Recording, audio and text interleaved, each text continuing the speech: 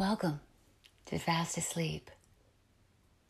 Whether you're here to embark on a beautiful night's sleep, or maybe you just want to hear a wonderful story, thank you so much for joining us. We bring you another John Steinbeck short story, complete in this episode. Our Nobel Prize winner gives us Elisa Allen, who is frustrated with her life. Her beautiful chrysanthemums are just the start of all the symbolism in this tale. Oh, and there's more than one unusual moment. So let's all just tuck in and enjoy the chrysanthemums.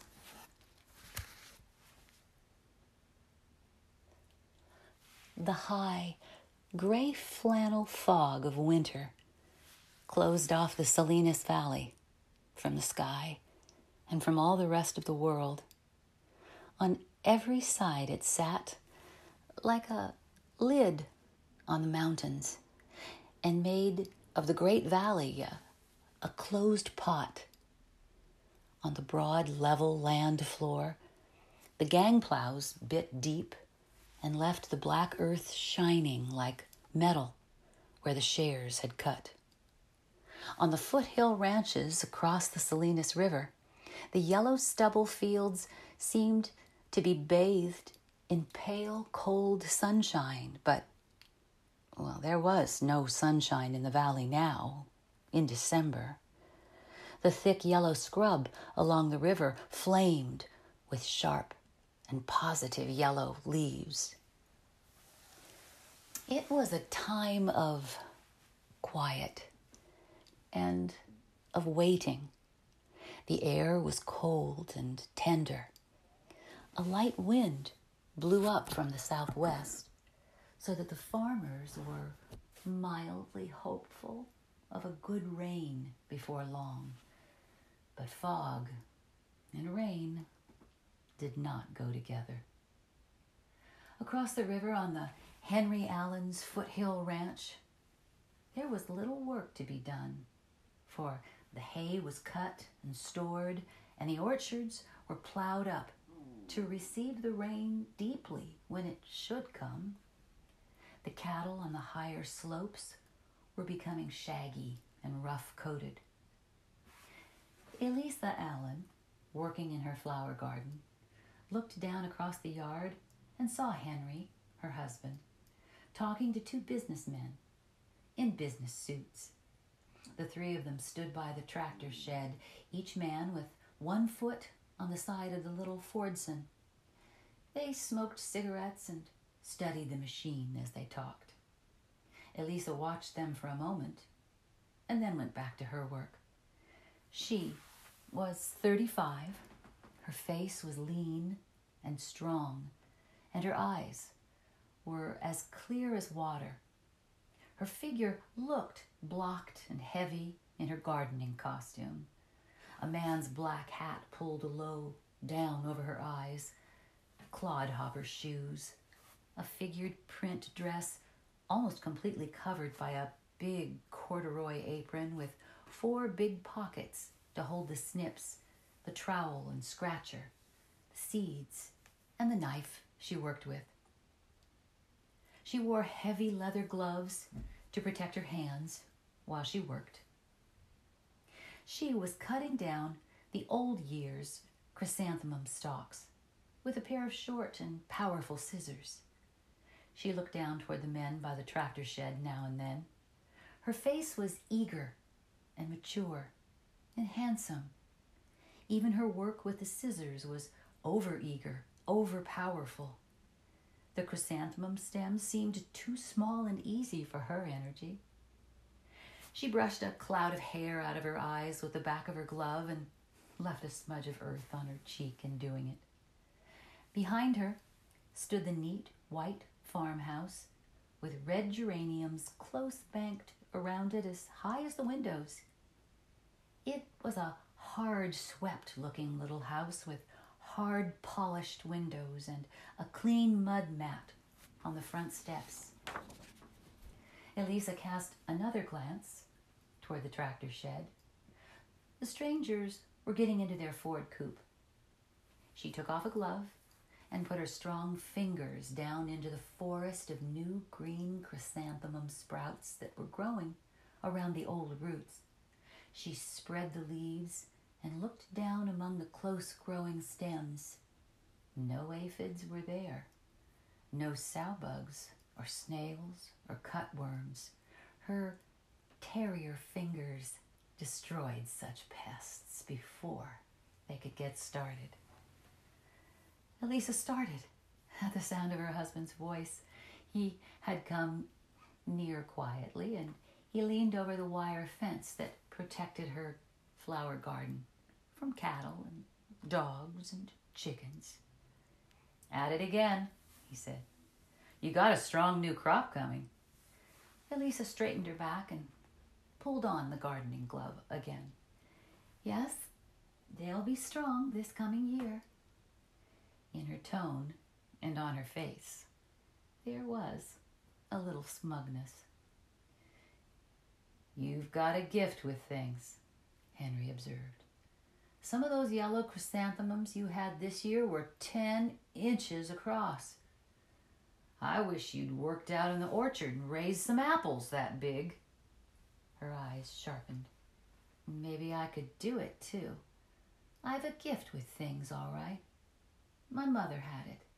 She could stick anything in the ground and make it grow. She said it was having planters' hands that knew how to do it." "Well, it sure works with flowers," he said. "Henry, who were those men you were talking to?" "Why, sure, that's what I came to tell you. They were from the Western Meat Company. I sold those 30 head of 3-year-old steers. I got nearly my own price, too." "Well, good," she said. "Good for you." "Well, yeah. And I thought," he continued, "I thought how it's Saturday afternoon and we might go into Salinas for dinner at a restaurant and then to a picture show to celebrate, you see." "Oh, good," she repeated. "Oh, yes, that will be good." Henry put on his joking tone. "There's fights tonight. How'd you like to go to the fights?" "Oh, no," she said breathlessly. "No, I wouldn't like fights." "Oh, I'm just fooling, Elisa. We'll go to a movie. Let's see, it's 2. I'm going to take Scotty and bring down those steers from the hill. It'll take us maybe 2 hours. We'll go into town about 5 and have dinner at the Cominos Hotel. You like that?" "Of course I like it. It's good to eat away from home." "All right, then. I'll go get a couple of horses." And she said, "I'll have plenty of time to transplant some of these sets, I guess."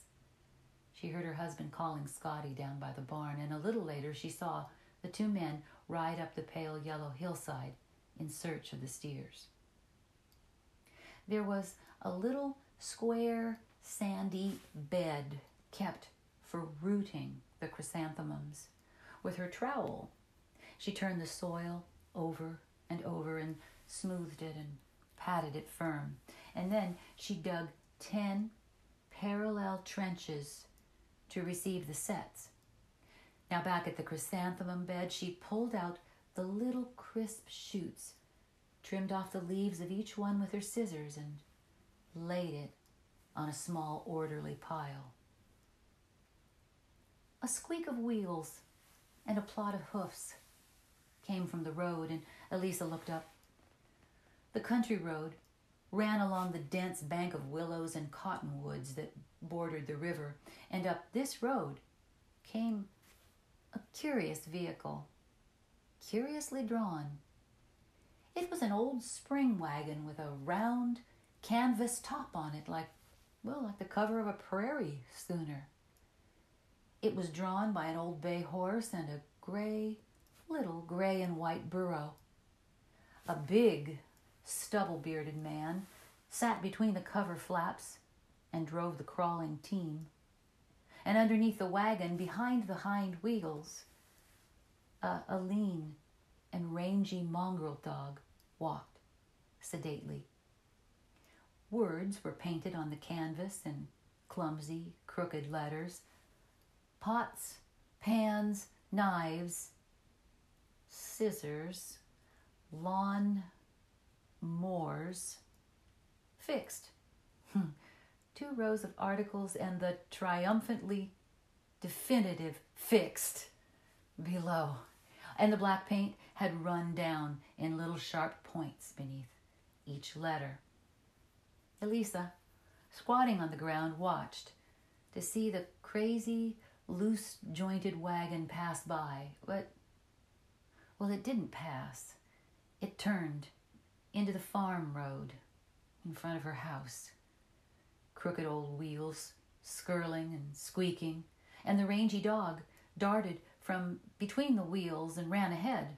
Oh, instantly the 2 ranch shepherds flew out at him, and then all 3 stopped, and with stiff and quivering tails, with taut, straight legs, with ambassadorial dignity, they slowly circled, sniffing daintily.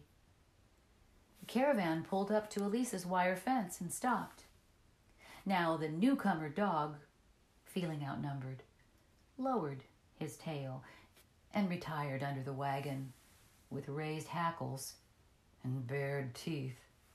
The man on the wagon seat called out, "Oh, it's a bad dog in a fight when he gets started." Elisa laughed. "I see he is.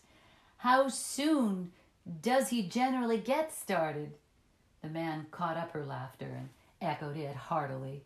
"Sometimes not for weeks." "And weeks," he said. He climbed stiffly down over the wheel. The horse and the donkey drooped like unwatered flowers. Elisa saw that he was a very big man. Although his hair and beard were graying, he did not look old. His worn black suit was wrinkled and spotted with grease. The laughter had disappeared from his face and eyes the moment his laughing voice ceased. His eyes were dark, and they were full of the brooding that gets in the eyes of teamsters and of sailors. The calloused hands he rested on the wire fence were cracked, and every crack was a black line. He took off his battered hat. "I'm off my general road, ma'am," he said. "Now, does this dirt road cut over across the river to the Los Angeles highway?" Elisa stood up and shoved the thick scissors in her apron pocket. "Well, yes, it does, but it winds around and then fords the river.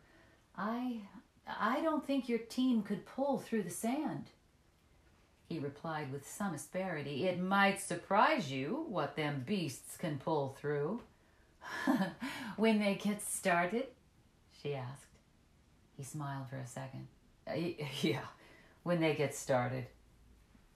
"Well," said Elisa, "I think you'll save time if you go back to the Salinas Road and then pick up the highway there." He drew a big finger down the chicken wire and made it sing. "I ain't in any hurry, ma'am.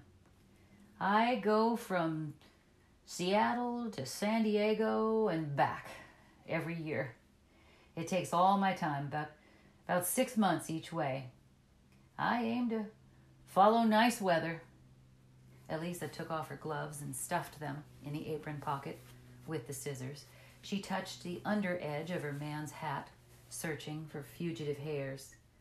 "Well, that sounds like a nice kind of way to live," she said. He leaned confidentially over the fence. "Maybe you noticed the writing on my wagon? I mend pots and sharpen knives and scissors. You got any of them things to do?" "Oh, no," she said quickly. "Nothing like that." And then her eyes hardened with resistance. "Scissors is the worst thing," he explained. "Most people just ruin scissors trying to sharpen them. but I know how. I got a special tool. It's a little bobbit kind of thing, and it's patented, but it sure does the trick.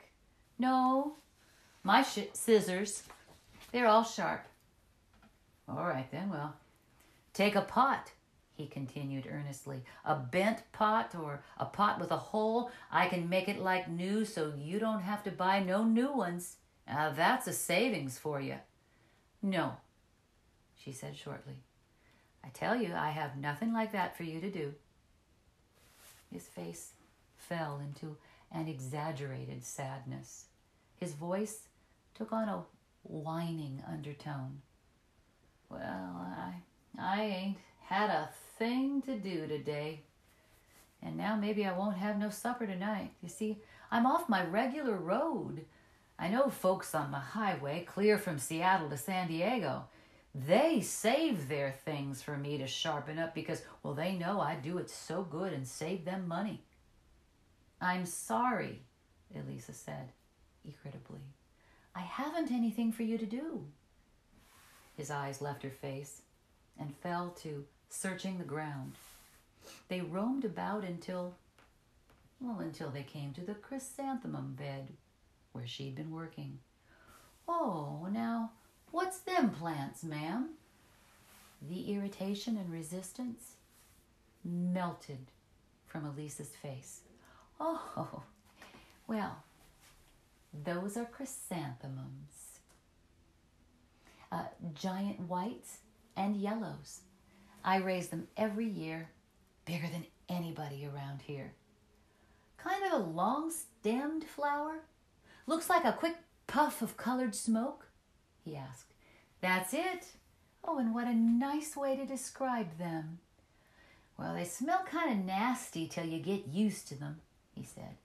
Oh, well, it's a good bitter smell, she retorted. It's not nasty at all. He changed his tone quickly. Oh, well, I like the smell myself.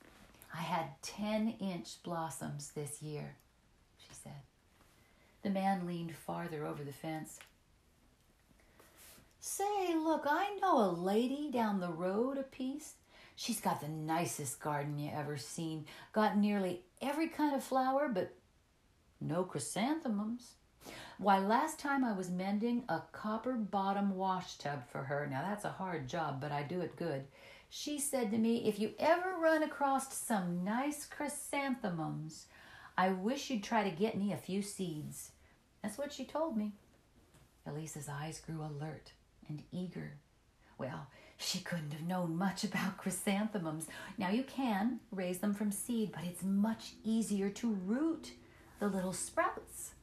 The little sprouts you see here. Oh, he said. I suppose I can't take none to her then. Oh, yes, you can, Elisa cried. I can put some in damp sand, and you can carry them right along with you. They'll take root in the pot if you keep them damp. And then she can transplant them. Well, she'd sure like to have some, ma'am. You say they're nice ones? Oh, they're beautiful, she said, just beautiful. And her eyes shone. She tore off the battered hat and shook out her dark, pretty hair. I'll put them in a flower pot, and you can take them right with you. Come into the yard. While the man came through the picket fence, Elisa ran excitedly along the geranium-bordered path to the back of the house, and she returned carrying a big red flower pot. The gloves were forgotten now. She kneeled on the ground by the starting bed and dug up the sandy soil with her fingers and scooped it into the bright new flower pot. Then she picked up the little pile of shoots she had just prepared. With her strong fingers, she pressed them into the sand and tamped around them with her knuckles. The man stood over her. I'll tell you what to do, she said, and you remember so you can tell the lady. Well, yes, I'll try to remember. Well, look, these will take root in about a month. Then she must set them out about a foot apart in good, rich earth, like this, see? She lifted a handful of dark soil for him to look at. They'll grow fast and tall. Now remember this. In July, tell her to cut them down about 8 inches from the ground. "Oh, before they bloom?" he asked. "Yes, before they bloom." Her face was tight with eagerness. "They'll grow right up again. About the last of September, the buds will start." She stopped and seemed perplexed. "It's the budding that takes the most care," she said hesitantly. "I don't know how to tell you." And she looked deep into his eyes, searchingly. Her mouth opened a little, and she seemed to be listening. "Oh, I'll try to tell you," she said. "Did you ever hear of planting hands?" "No, I can't say as I have, ma'am." "Well, I can only tell you what it feels like. It's when you're picking off the buds you don't want. Everything goes right down into your fingertips. You watch your fingers work. They do it themselves. You can feel how it is. They pick and pick the buds, and they never make a mistake. They're with the plant. Do you see? Your fingers and the plant. You can feel that. It goes right up your arm. They know. They never make a mistake. You can just feel it. When you're like that, well, you can't do anything wrong. Do you see that? Can you understand that?" She was kneeling on the ground, looking up at him. Her breast swelled passionately. The man's eyes narrowed, and then he looked away, self-consciously. "Maybe I know," he said. Sometimes in the night, in the wagon there." And Elisa's voice grew husky. She broke in on him. I've never lived as you do, but I think I know what you mean. When the night is dark, why, the stars are sharp pointed and there's quiet. Why, you rise up, and every pointed star gets driven into your body. It's kind of like that, hot and sharp and lovely." Kneeling there, her hand went out toward his legs in the greasy black trousers. Her hesitant fingers almost touched the cloth. And then her hand dropped to the ground. She crouched low like a fawning dog. And he said, "It's nice. It's just like you say. Only, when you don't have no dinner, it ain't." She stood up then, very straight, and her face was ashamed. She held the flower pot out to him and placed it gently in his arms. "Here, you put this in your wagon on the seat where you can watch it. Maybe I can find something for you to do." Now, at the back of the house, she dug in the can pile and found 2 old and battered aluminum saucepans. She carried them back and gave them to him. "Here, maybe you can fix these." His manner changed. He became professional. "Good as new, I can fix them." At the back of his wagon, he set a little anvil and out of an oily toolbox dug a small machine hammer. And Elisa came through the gate to watch him while he pounded out the dents in those kettles. His mouth grew sure and knowing. At a difficult part of the work, he sucked his underlip. "So you sleep right in that wagon?" Elisa asked. "Right in that wagon, ma'am, rain or shine. I'm as dry as a cow in there." "Well, it must be nice," she said. "It must be very nice. I wish women could do such things." "Oh, no. It ain't the right kind of a life for a woman." Her upper lip raised a little, showing her teeth. "Now, how do you know? How can you tell?" she said. "Well, I don't know, ma'am," he protested. "Of course, I don't know. Here. Now, here's your kettles, all done. And you don't have to buy no new ones." "How much?" 50 cents. 50 cents will do. I keep my prices down and my work good. That's why I have all them satisfied customers up and down the highway." Elisa brought him a 50-cent piece from the house and dropped it in his hand. You might be surprised to have a rival sometime. I can sharpen scissors too, and I can beat the dents out of little pots. I could show you what a woman might do. He put his hammer back in the oily box and shoved the little anvil out of sight. It'd be a lonely life for a woman, ma'am, and a scary life too, what with animals creeping under the wagon all night. He climbed over the single tree, steadying himself with a hand on the burro's white rump. He settled himself in the seat, picked up the lines. I thank you kindly, ma'am, he said. I'll do like you told me. I'll go back and catch the Salinas road. Mind, she called, if you're long in getting there, keep the sand damp. Sand, ma'am? Sand? Oh, sure. You mean around the chrysanthemums? Sure I will. He clucked his tongue. The beasts leaned luxuriously into their collars. The mongrel dog took his place between the back wheels. The wagon turned and crawled out the entrance road and back the way it had come, along the river. Elisa stood in front of her wire fence, watching the slow progress of the caravan. Her shoulders were straight, her head thrown back, her eyes half closed, so that the scene came vaguely into them.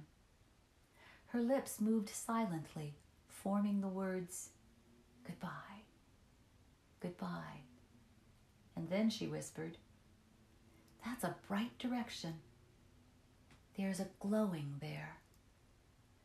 The sound of her whisper startled her, and she shook herself free and looked about to see whether anyone had been listening.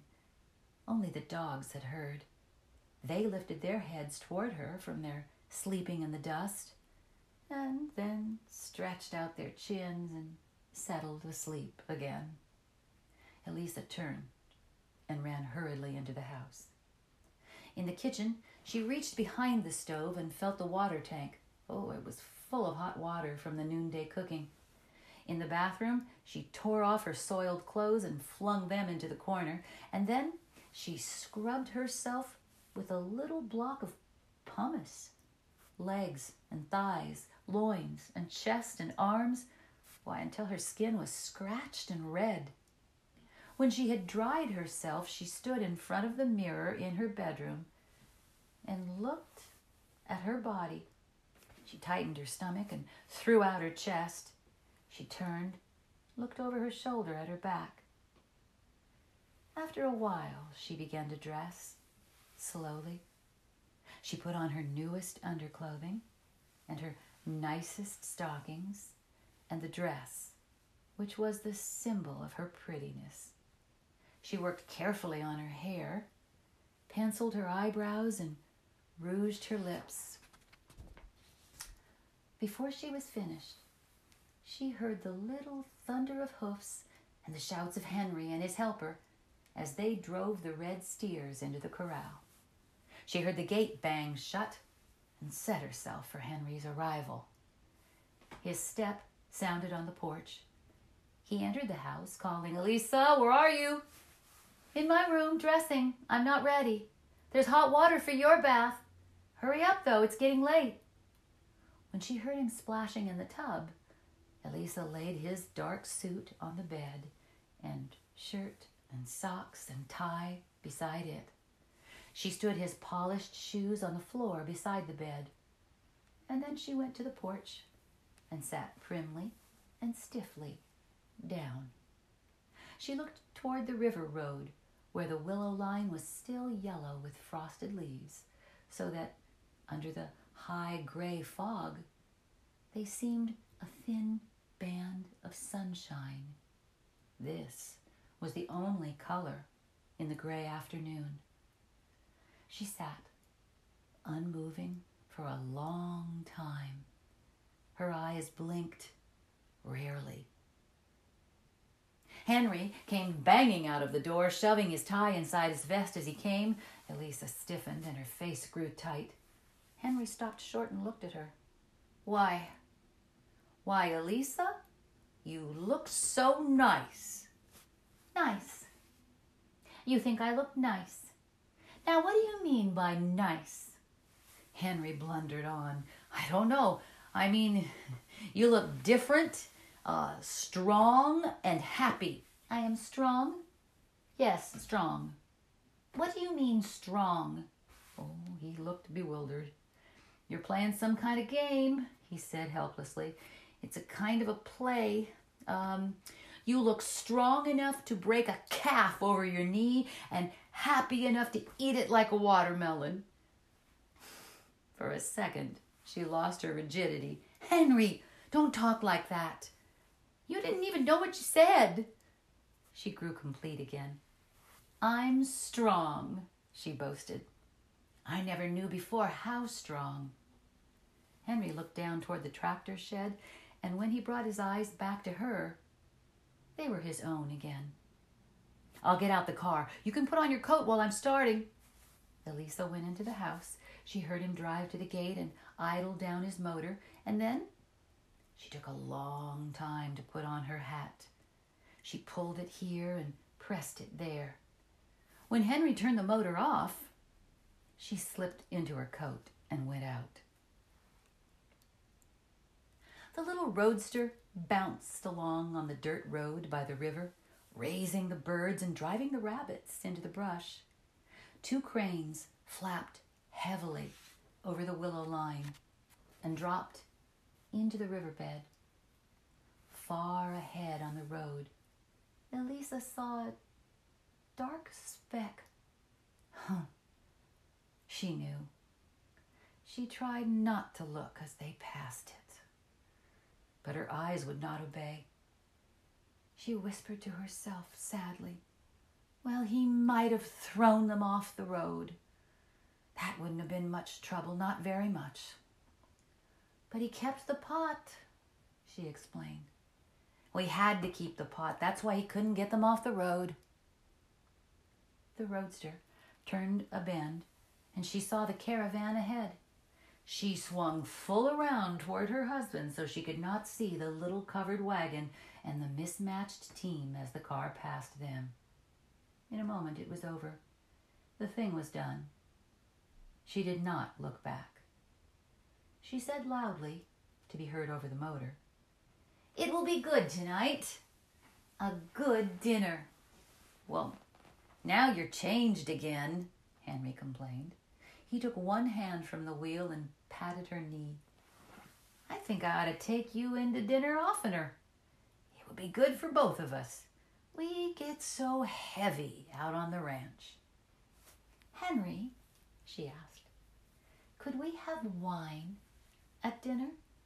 "Sure we could. Say, that'll be fine." And she was silent for a while. And then she said, "Henry, at those prize fights, do the men hurt each other very much?" "Sometimes a little. Not often. Why?" "Well, I've read how they break noses and blood runs down their chests. I've read how the fighting gloves get heavy and soggy with blood." He looked around at her. "What's the matter, Elisa? I didn't know you read things like that." He brought the car to a stop, then turned to the right over the Salinas River Bridge. "Do any women ever go to the fights?" she asked. "Oh, sure, some. What's the matter, Elise? Do you want to go?" "I don't think you'd like it, but I'll take you if you really want to go." She relaxed limply in the seat.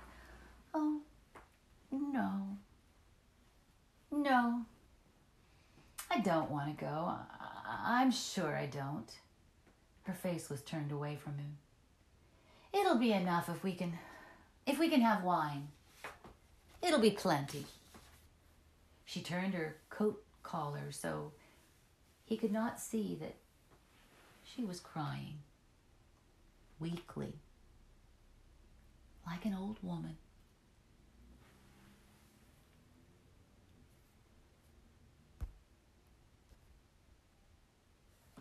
Good night.